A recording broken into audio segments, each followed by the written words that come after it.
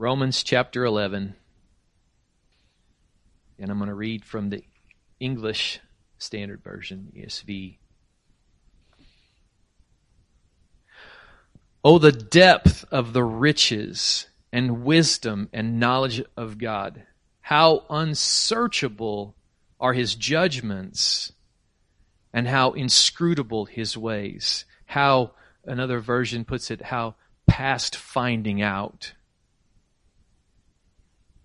For who has known the mind of the Lord, or who has been His counselor, or who has given a gift to Him that He might be repaid?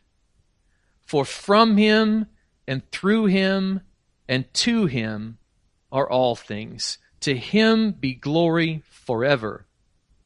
Amen. I appeal to you, therefore, brothers, by the mercy of God, to present your bodies as a living sacrifice, holy and acceptable to God, which is your spiritual worship.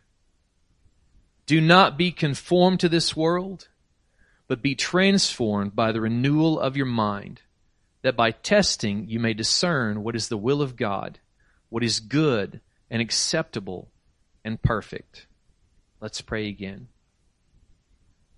Father, I pray today as this word is brought forth that you would bring out of it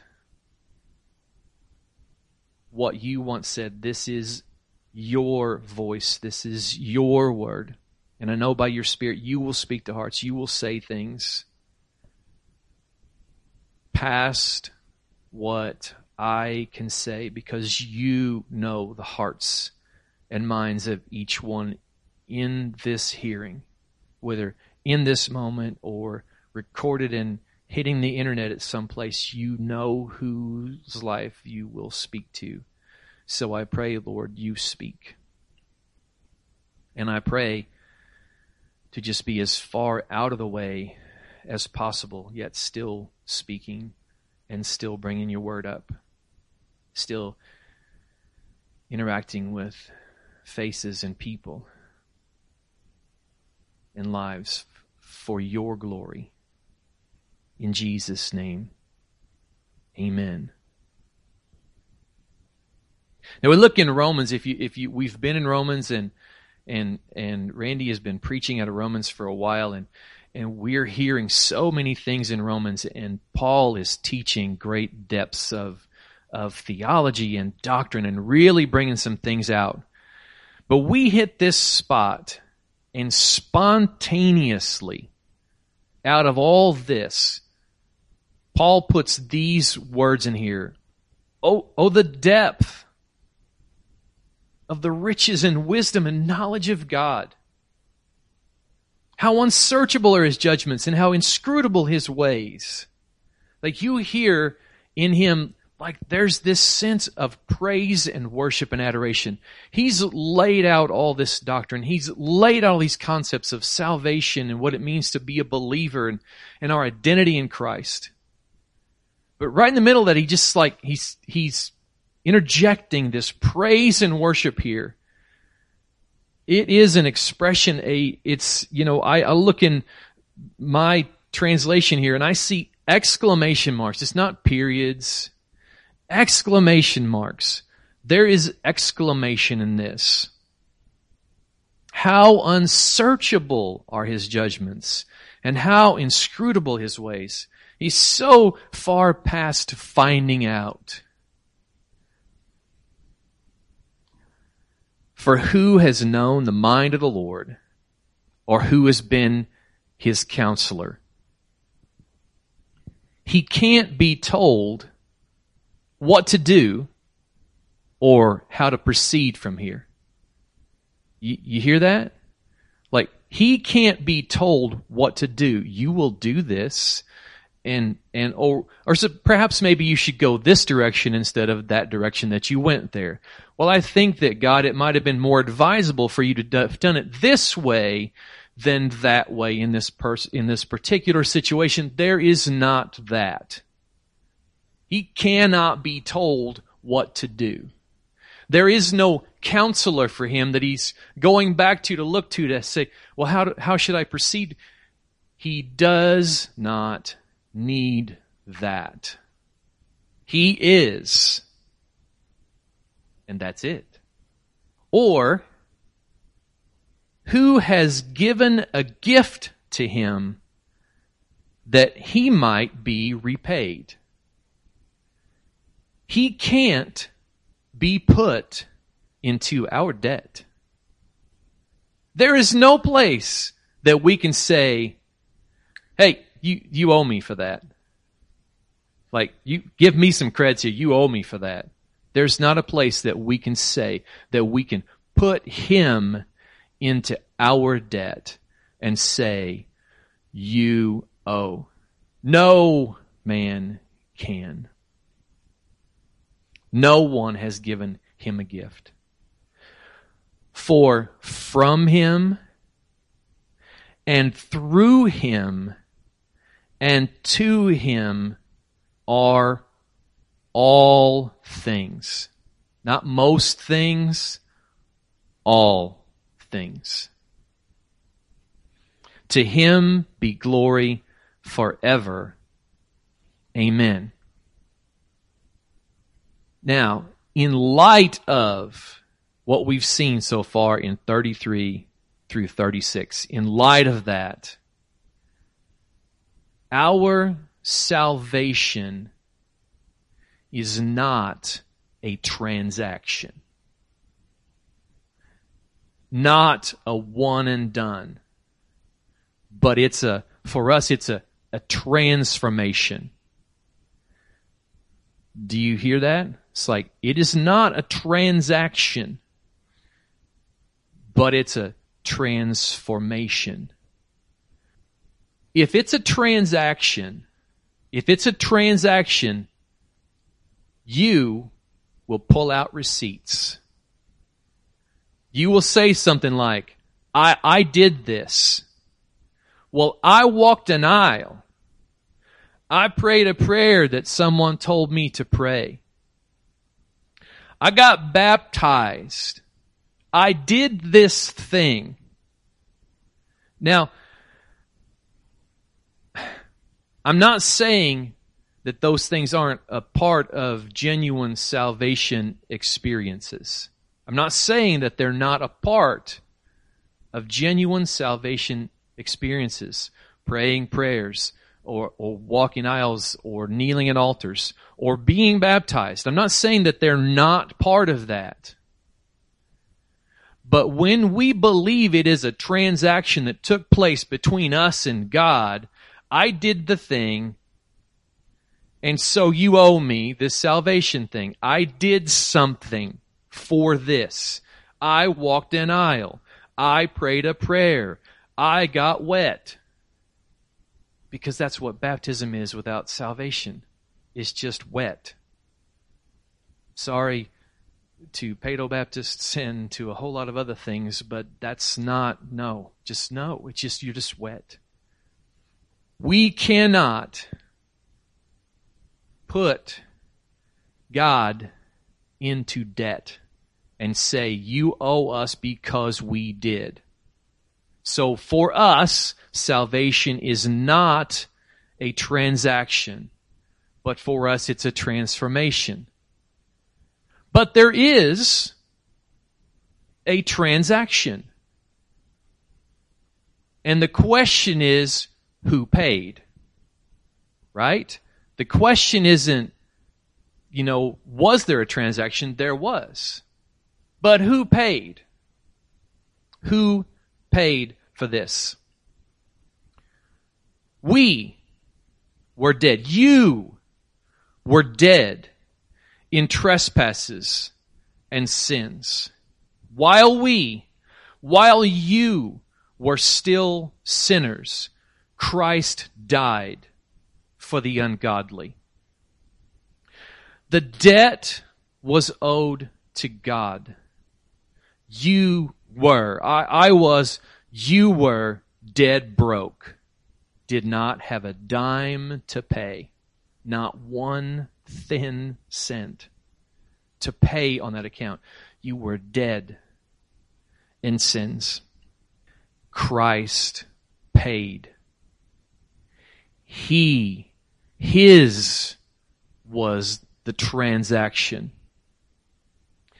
The priceless for the worthless.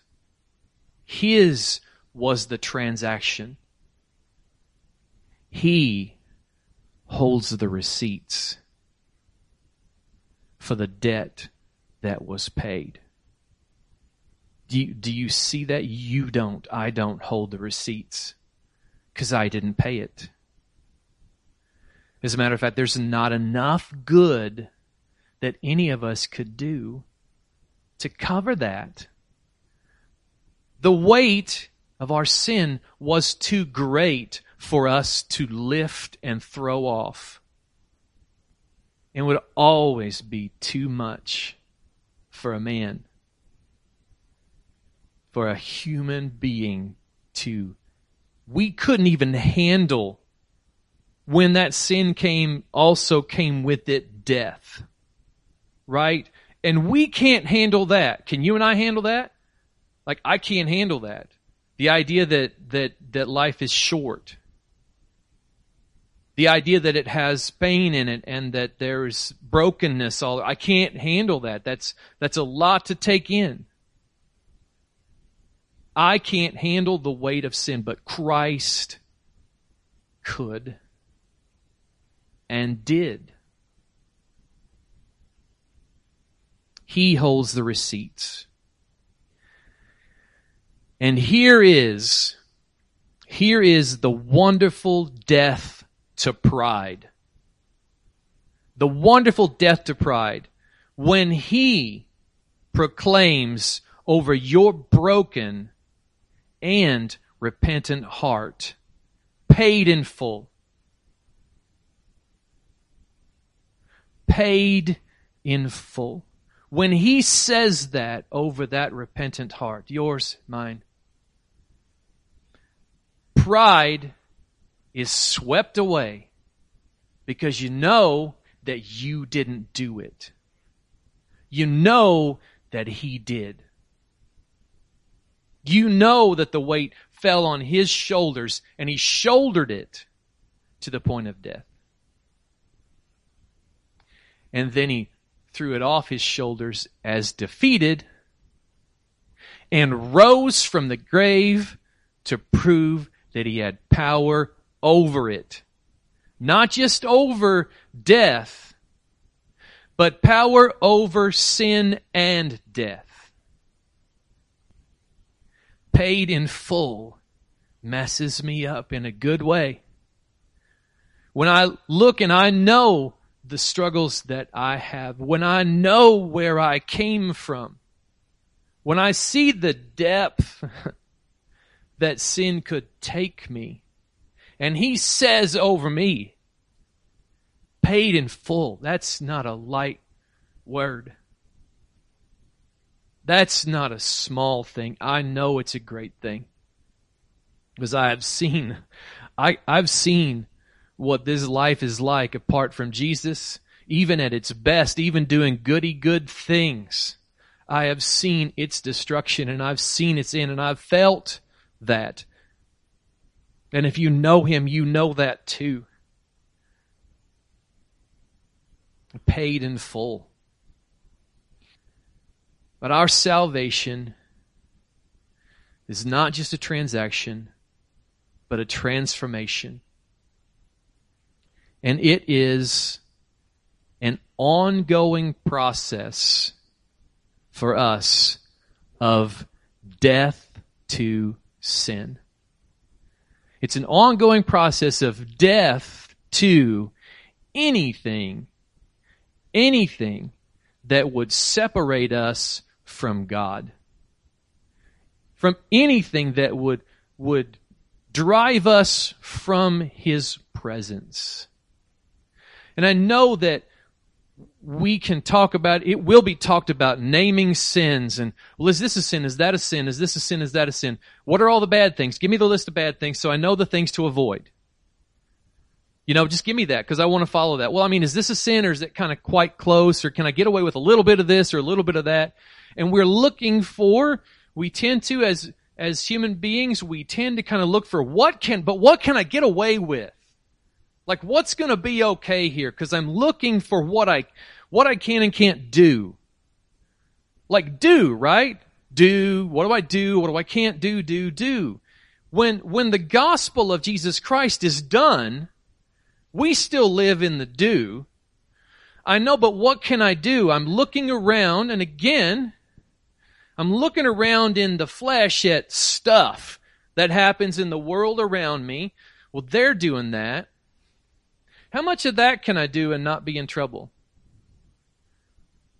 Like, how much of that can I eat and not get fat?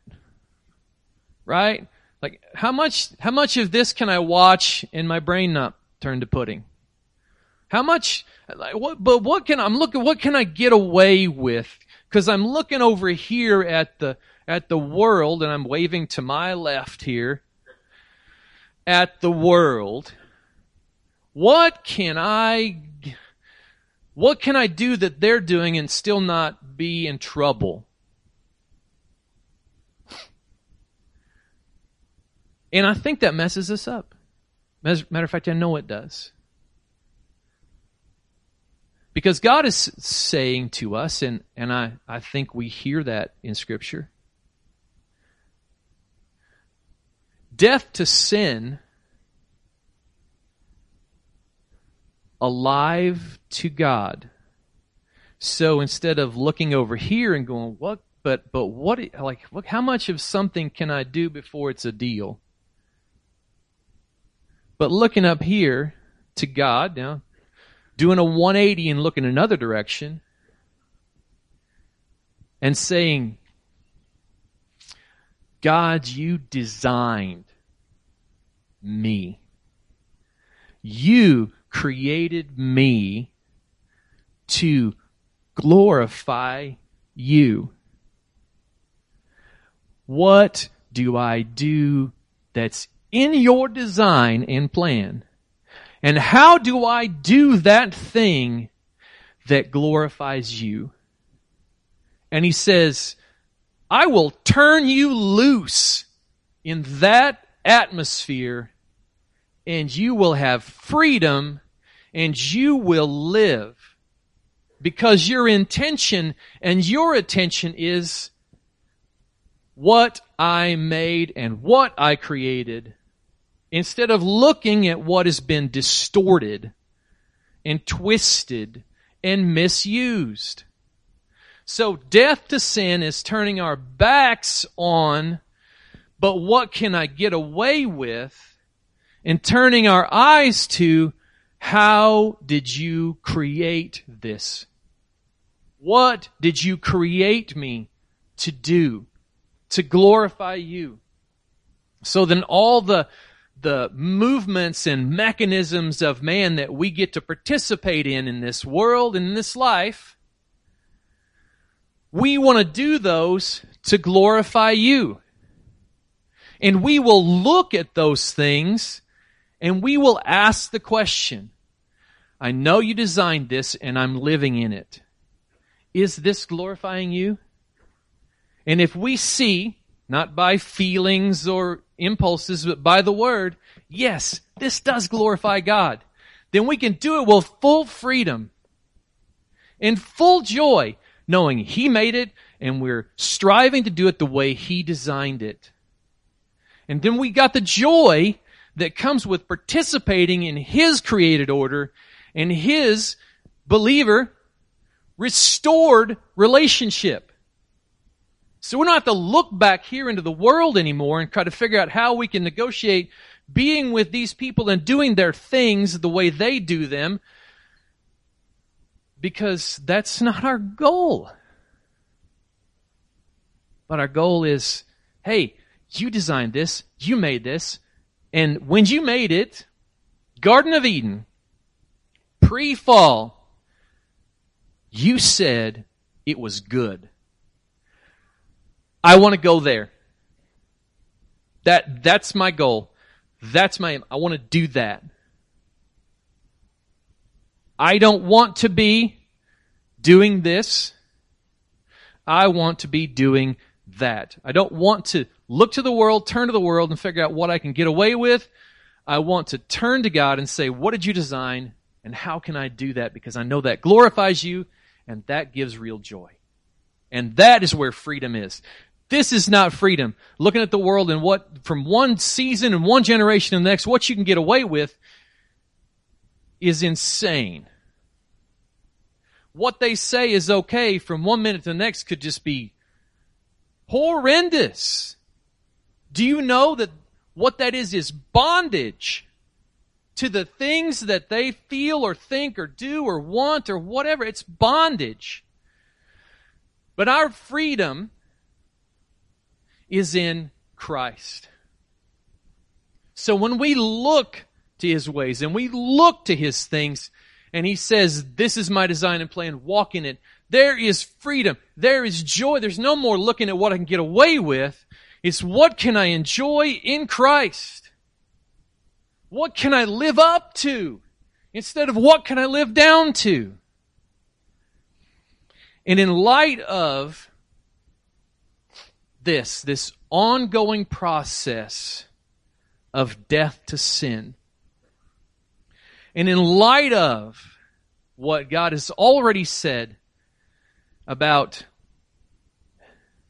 who can be His counselor, who can put him into debt, everything comes from Him and through Him and to Him are all things. To Him be glory forever. To Him be glory. In light of the fact that you can't do it on your own, you couldn't make a difference, but He did. Verse 1 of Romans 12. I appeal to you, therefore, because of all this, I appeal to you, brethren, by the mercies of God. Do you hear that?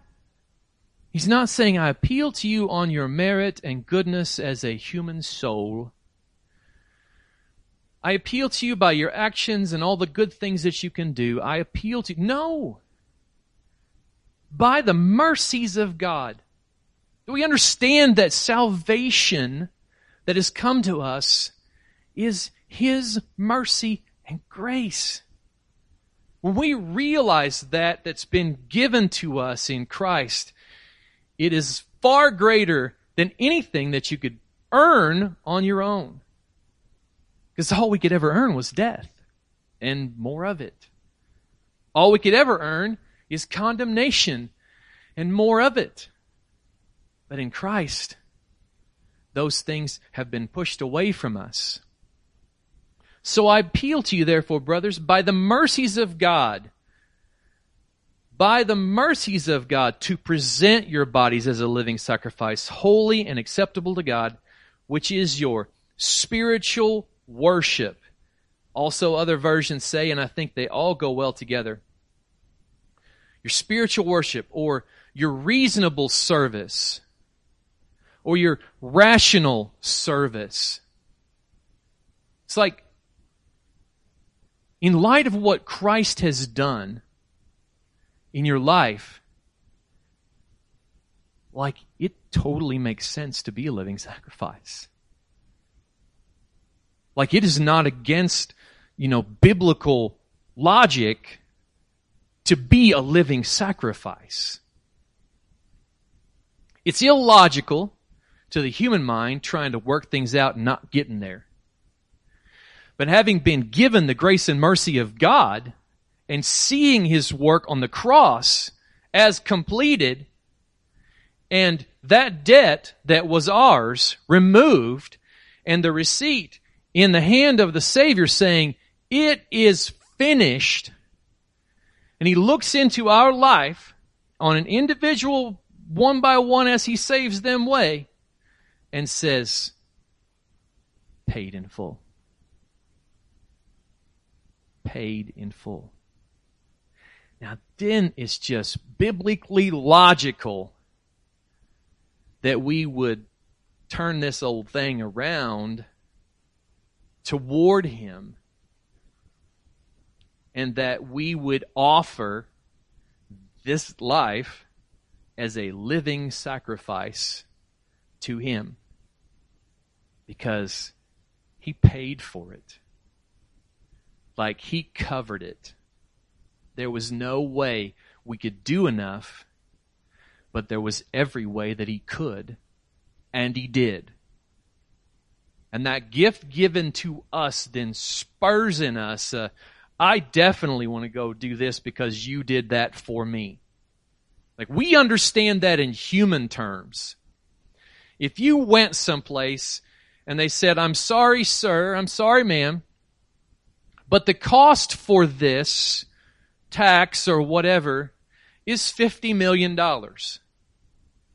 And I'm thinking that we're pretty safe to say that in this room, I at least know for sure in my bank book, there are not enough zeros behind anything to cover even a portion of $50 million. So I know there's not that there. But we know in human terms, if someone said, 50 million will cover this tax, this debt, we're like, no. Okay, well, there's going to be payment for that. And if somebody walked into the room where the whatever agent was sitting in front of you and said, "Hey, I got this covered," writes a check. They take it to the bank because $50 million they're going to call. They're going to make phone calls, right? There's going to be phone calls made. Hey, is this real? Or is this guy just hanging paper here? And then the other bank on the other end goes, I'll go, yeah, there's 50 million. That's a drop in the bucket to what's in this account. And then you come back and it's like, hey, it's paid. To that person, I'd be like, okay, well, what do I owe you here? I got it. Don't worry about it. I've got it and then some. I've got it covered. I will be in debt to you for the rest of my, whatever you want. I'll do the things that you want me to do. Can I come over and clean your house? Okay, I'm not very good at cleaning houses. Can I come over and change the oil in your car? Can I come over and do, I'd be like, I'm forever indebted to you, whatever it is. In human terms, we understand that concept. The sense of relief and the sense of gratitude kind of would compel us toward that person. What can I do? The same concept and even greater exists when we think about what Jesus did.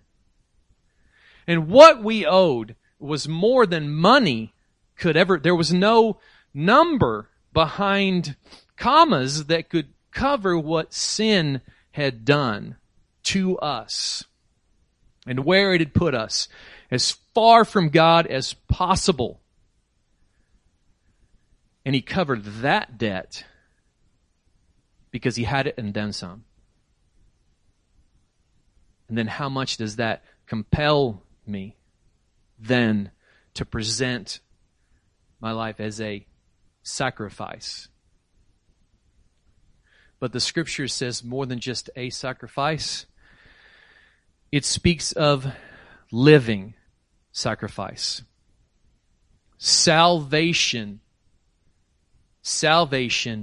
is an ongoing process. Salvation is an ongoing process. Salvation is been, being, and will be. I have been saved. There was a moment in time where the full weight of my sin met the full grace of God, and full repentance was like, I cannot live under the burden of this sin anymore. I can't live trying to be enough. I am tired of trying to do enough to feel like it's going to be okay. It's a miserable rat race. It is a gerbil on a wheel, always moving but never going anywhere, feeling. And it was where that was met, and I was saved. So I've been saved. But all along that process, again, it's not one and done. Check the box. walk the aisle, do the thing. Hey, I did the thing. See ya. Free. No. And I am being saved. Those that he saves, he does not leave living the same life that they were living prior to salvation. He will not, thank you, God, he will not leave us alone. Because this past for us is destructive. It is sticky and nasty, and it will pull and hold and suck and draw all of the life out of you. He does not leave you. He will not leave you alone, because what he's bringing to you is not just out. He's not just bringing you out of the situation, but he's bringing you to himself. He's bringing you to his glory. He's bringing you to his presence. We know that in his presence is fullness of joy. But in his presence, what isn't there? Sin. So do you think he's just going to come on up in here? I don't care. Soil the carpeting. Roll around in your rags. It doesn't matter to me. My grace is limitless. Just get on up in here. I'll hug your nastiness and just accept it. And no. He will not leave us alone, because his desire is to purge that from us, because it is not good. It is not good. And Christ is restoring the good that the Father proclaimed from the beginning. It's good. And Christ is restoring that goodness. So in restoring that goodness, he's going to drive out the sin, the things that would hinder us from being close to him. Child of God, we are in the being saved part of the process. And in the end, praise God, we will be saved. At the end, we will be. It'll be done. It'll be seen to the end. Because that is our Father. We are being discipled and disciplined. And you can flip that either direction you want. We are being disciplined and discipled and disciplined. Discipline is both correction and bringing into good practice. Did you hear me? Discipline is both correction and bringing into good practice. This is really important. If all that happens is correction, then once the correcting agent is absent, or it is sensed that the correcting agent is absent, then chaos. Parents, come on. People that have been with a youth group before. You walk out the door, and the minute they think you're not there, all of the idiots will rise up and consume the space. And the ones who are like, I don't think this is right, will just silently just kind of sit there worrying for them, and then laughing and thinking, boy, am I glad that's not me, because when the person comes back in, they're going to die. That's going to happen, right? So if all that happens is correction, then once the correcting agent is absent, then there's chaos. What God brings to us isn't just correction. And believers, make the illustration of a classroom full of kids. Sometimes we have a classroom full of kids. Because the minute that we don't sense that he sees, we kind of get in these spaces where the worst of things happen for us. They do. I'm speaking, and maybe it's just my experience, but I don't really think so. I mean, we can all be ridiculous about how we look at God sometimes. I'll illustrate briefly. When I worked at the lime plant, I first had a cell phone.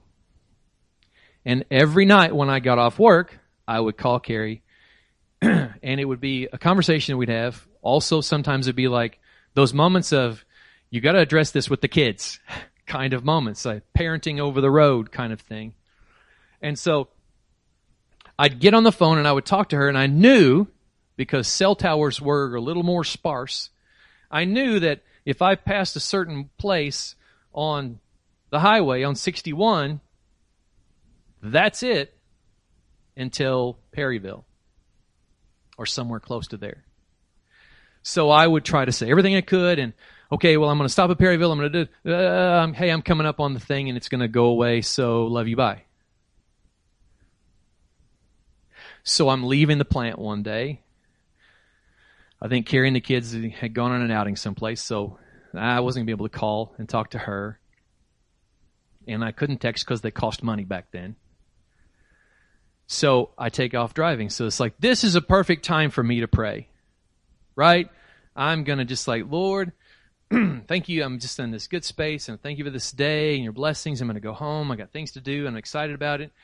And I'm coming up on the place where I lose signal.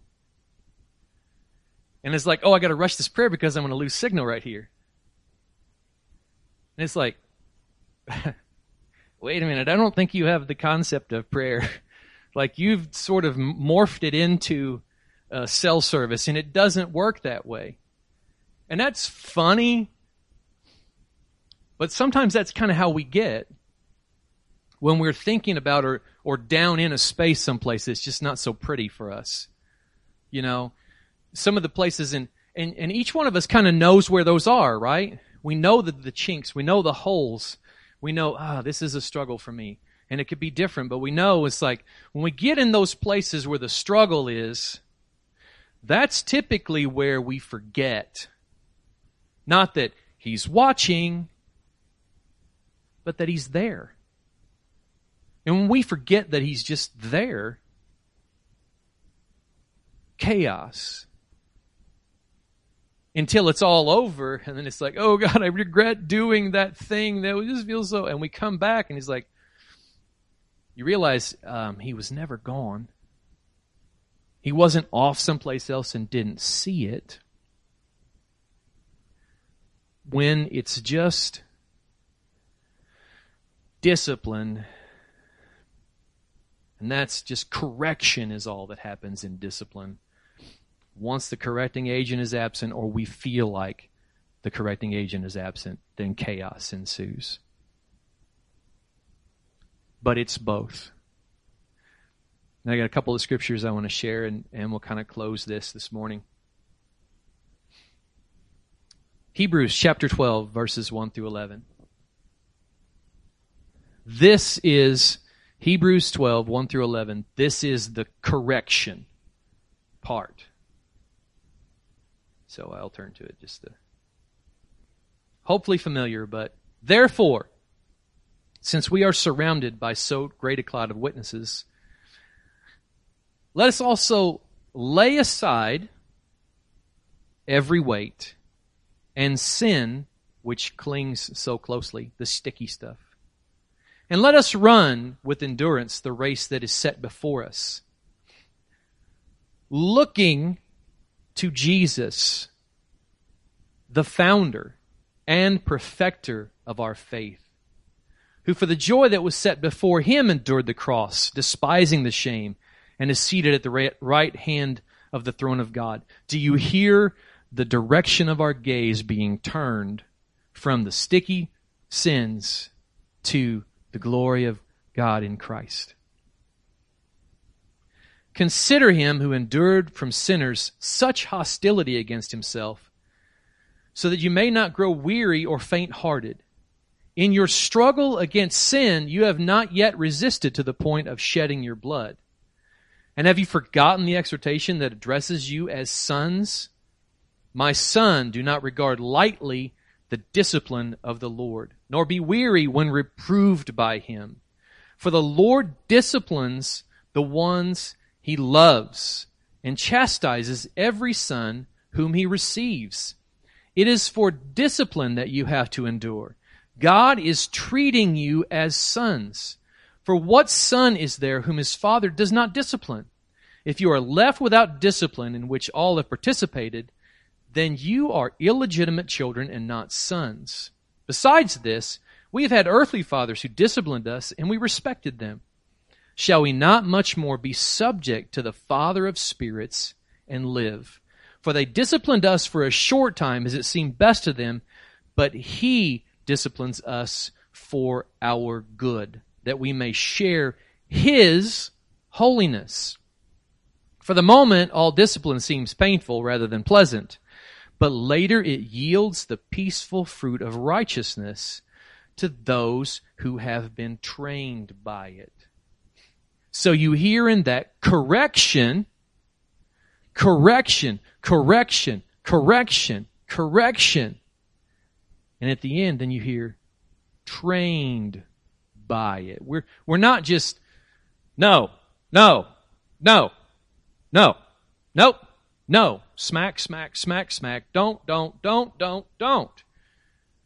There are those moments where God says, no, don't. But he says, but look up here. This way is going to destroy you, and I'm not going to let it. So there might be a little pain for a moment, but I'm saving you bigger pain if you don't listen to me. I taught my kids that early on. It's like, hey, you're going to get a little sting on the rear end for, typically it was bigger things. It wasn't just, we didn't just spank the kids for everything. Wrong, whack. No, it was big things like you lied. Like, that's not, you lied. That's serious. Not you spilled milk on the table, you were acting like a kid or whatever. It's like, all right, you just get a rag, clean that mess up. Stop doing those stupid things, and this won't happen anymore. But you lied, you're going to get tagged. Because lying is going to lead to destruction beyond end, beyond comprehension, what lies do to people. And I've met people who could not stop lying, and they didn't know the truth anymore. They did not know the truth anymore. You couldn't find truth in them. They were lost in a world of lies, and truth was not available to them anymore. The scariest place I've ever seen somebody get. And everybody laugh about it. Man, the guy lies about everything. There's just not a truth in him. It's like, y'all, that's not funny. Because he's lost truth. It's not there anymore. And there's no end for him but bad. So we correct. It's like, no, you're not. This is not happening. You're not going to lie.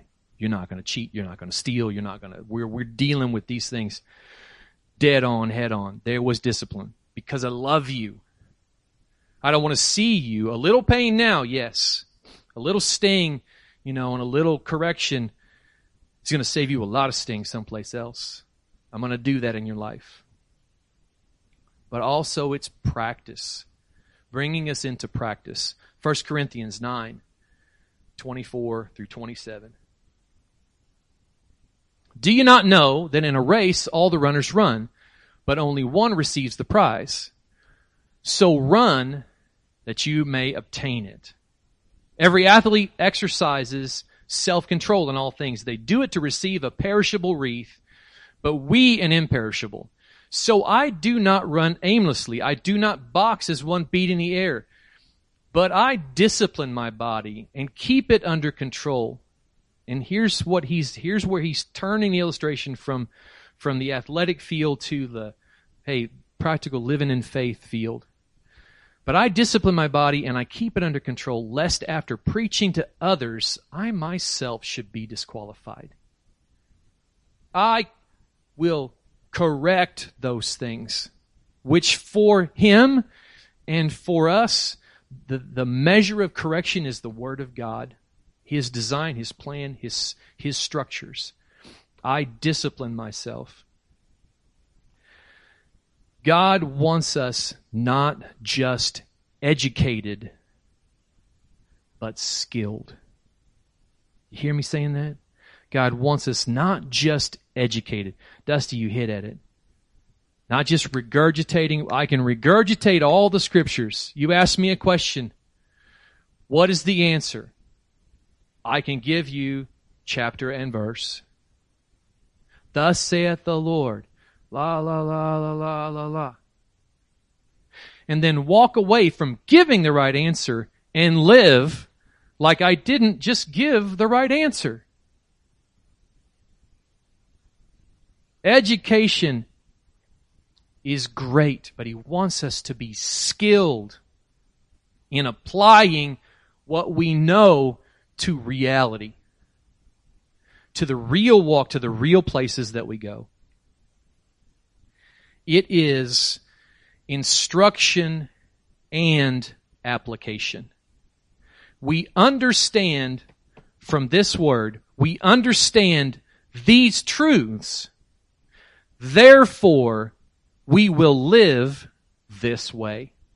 We understand what this really means, not just what it says in sort of a forensic approach to looking at all the words.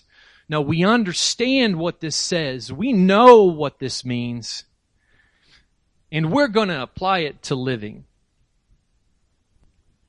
And I'll finish with this.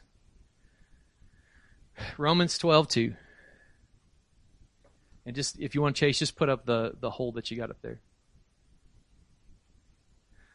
I'll just read it all. I appeal to you, therefore, brothers, by the mercies of God, to present your bodies as a living sacrifice, holy and acceptable to God, which is your spiritual worship. Do not be conformed to this world, but be transformed by the renewal of your mind. Do not, like you saw me waving to the left, do not be conformed to this world, looking around at it, trying to figure out what to do based on what they're doing. Do not be thrown into being shaped by that mess. But be transformed, because that is the work of the gospel of Christ. It's transformative. It's transformation. Be transformed by the renewal of your mind, that by testing you may discern what is the will of God, what is good and acceptable and perfect. Now I'm going to finish with the time statement. If we look at that statement of time that I talked about at the first, let's just be generous and say it's the 0.9% of the time that we have in the week. Y'all just got the 0.9%. You did. I mean, let's just be practical here. It's been about an hour of this. It has. So I praise God if you hung in all the way through, then your attention span held to that. I do, and I'm thankful for that. And I'm really going to say that that's the Lord just saying stuff and doing things, not me. But I know I want to make it interesting and not anything else. Because it is interesting, not because I am, because it is. Let's just say we did that 0.9%. And if this is all we had, just if this was it, then are we conformed or transformed? Because there's 99.1% of our waking time left. What are our influences in that 99.1%? What are the voices? Because the truth is, whoever has the most airtime, has the most influence. Whoever has the most airtime in our eyes and our ears has the most influence. So, the challenge to us, what am I giving my attention to? Does that mean, okay, you got 99.1% and I want to see every last bit of it with your face in the Bible? Listening to Max McLean reading it to you off of your Bible app.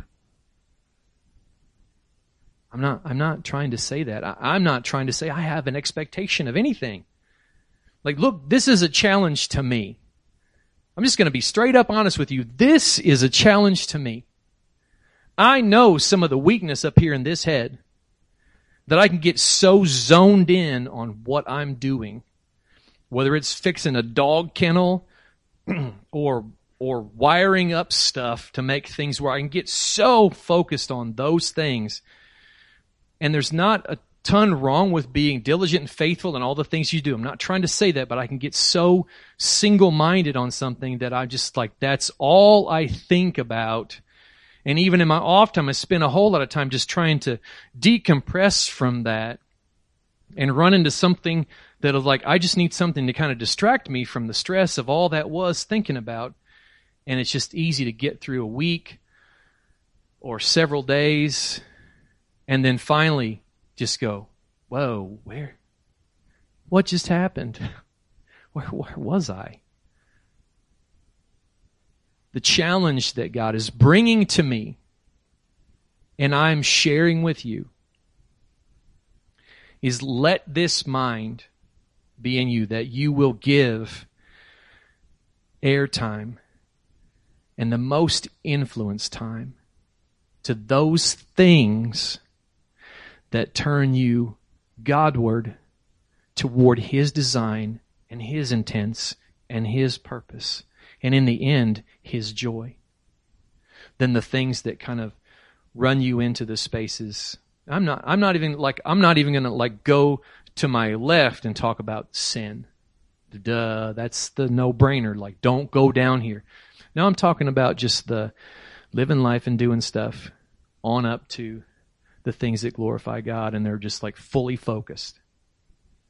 But I challenge you, like I am being challenged, just nudge the needle more and more into those things, so that I am not molded and shaped by something that's coming from the world and drawing my attention away from the glory of God, the purposes of God, and the plans of God, and the sovereignty of God. And you know what those things are that attack the sovereignty of God. You watch enough news, and you're going to think that God's not sovereign anymore, and it's all going to fall apart. He fell off the throne, and that's the end of it. And we're just sitting in the corner, biting our nails, waiting for the end, fiery judgment, and everything else. And we are not, kind of hearkening back, we're not doing, go into all the world and make disciples, teaching them to observe everything I've taught you. Stop, I urge, giving all the airtime to those things that will distract you, dissuade you from seeing Him as sovereign and God and King and Lord and lover of your soul. And just move that. I pray that in all these things, our affections are stirred to Him. Our affections are stirred to the things that He has made and created that are there for us to run into and enjoy fully. And that becomes our focus. I want to be more in love with Jesus. I just do, because I know what He's done. Because I know what this was. Father, I pray that your word carries weight and changes us.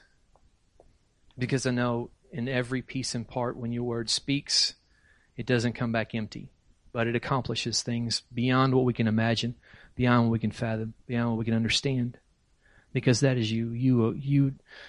You are the one who can make something from nothing, not us. You are the one that can take dry bones and cover them with flesh and bring them to life, not us. From you and through you and to you are all things. May you be glorified forever. And may we be in the spaces enjoying you being glorified above all else, delighting in your glory and leaving any remote thoughts of our glory in the dust where it belongs.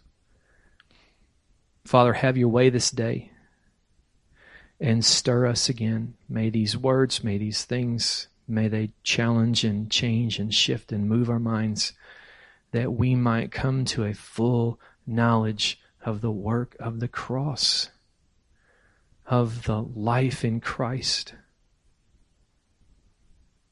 of the eternal salvation that you are working in us now and forever. In Jesus' name, amen.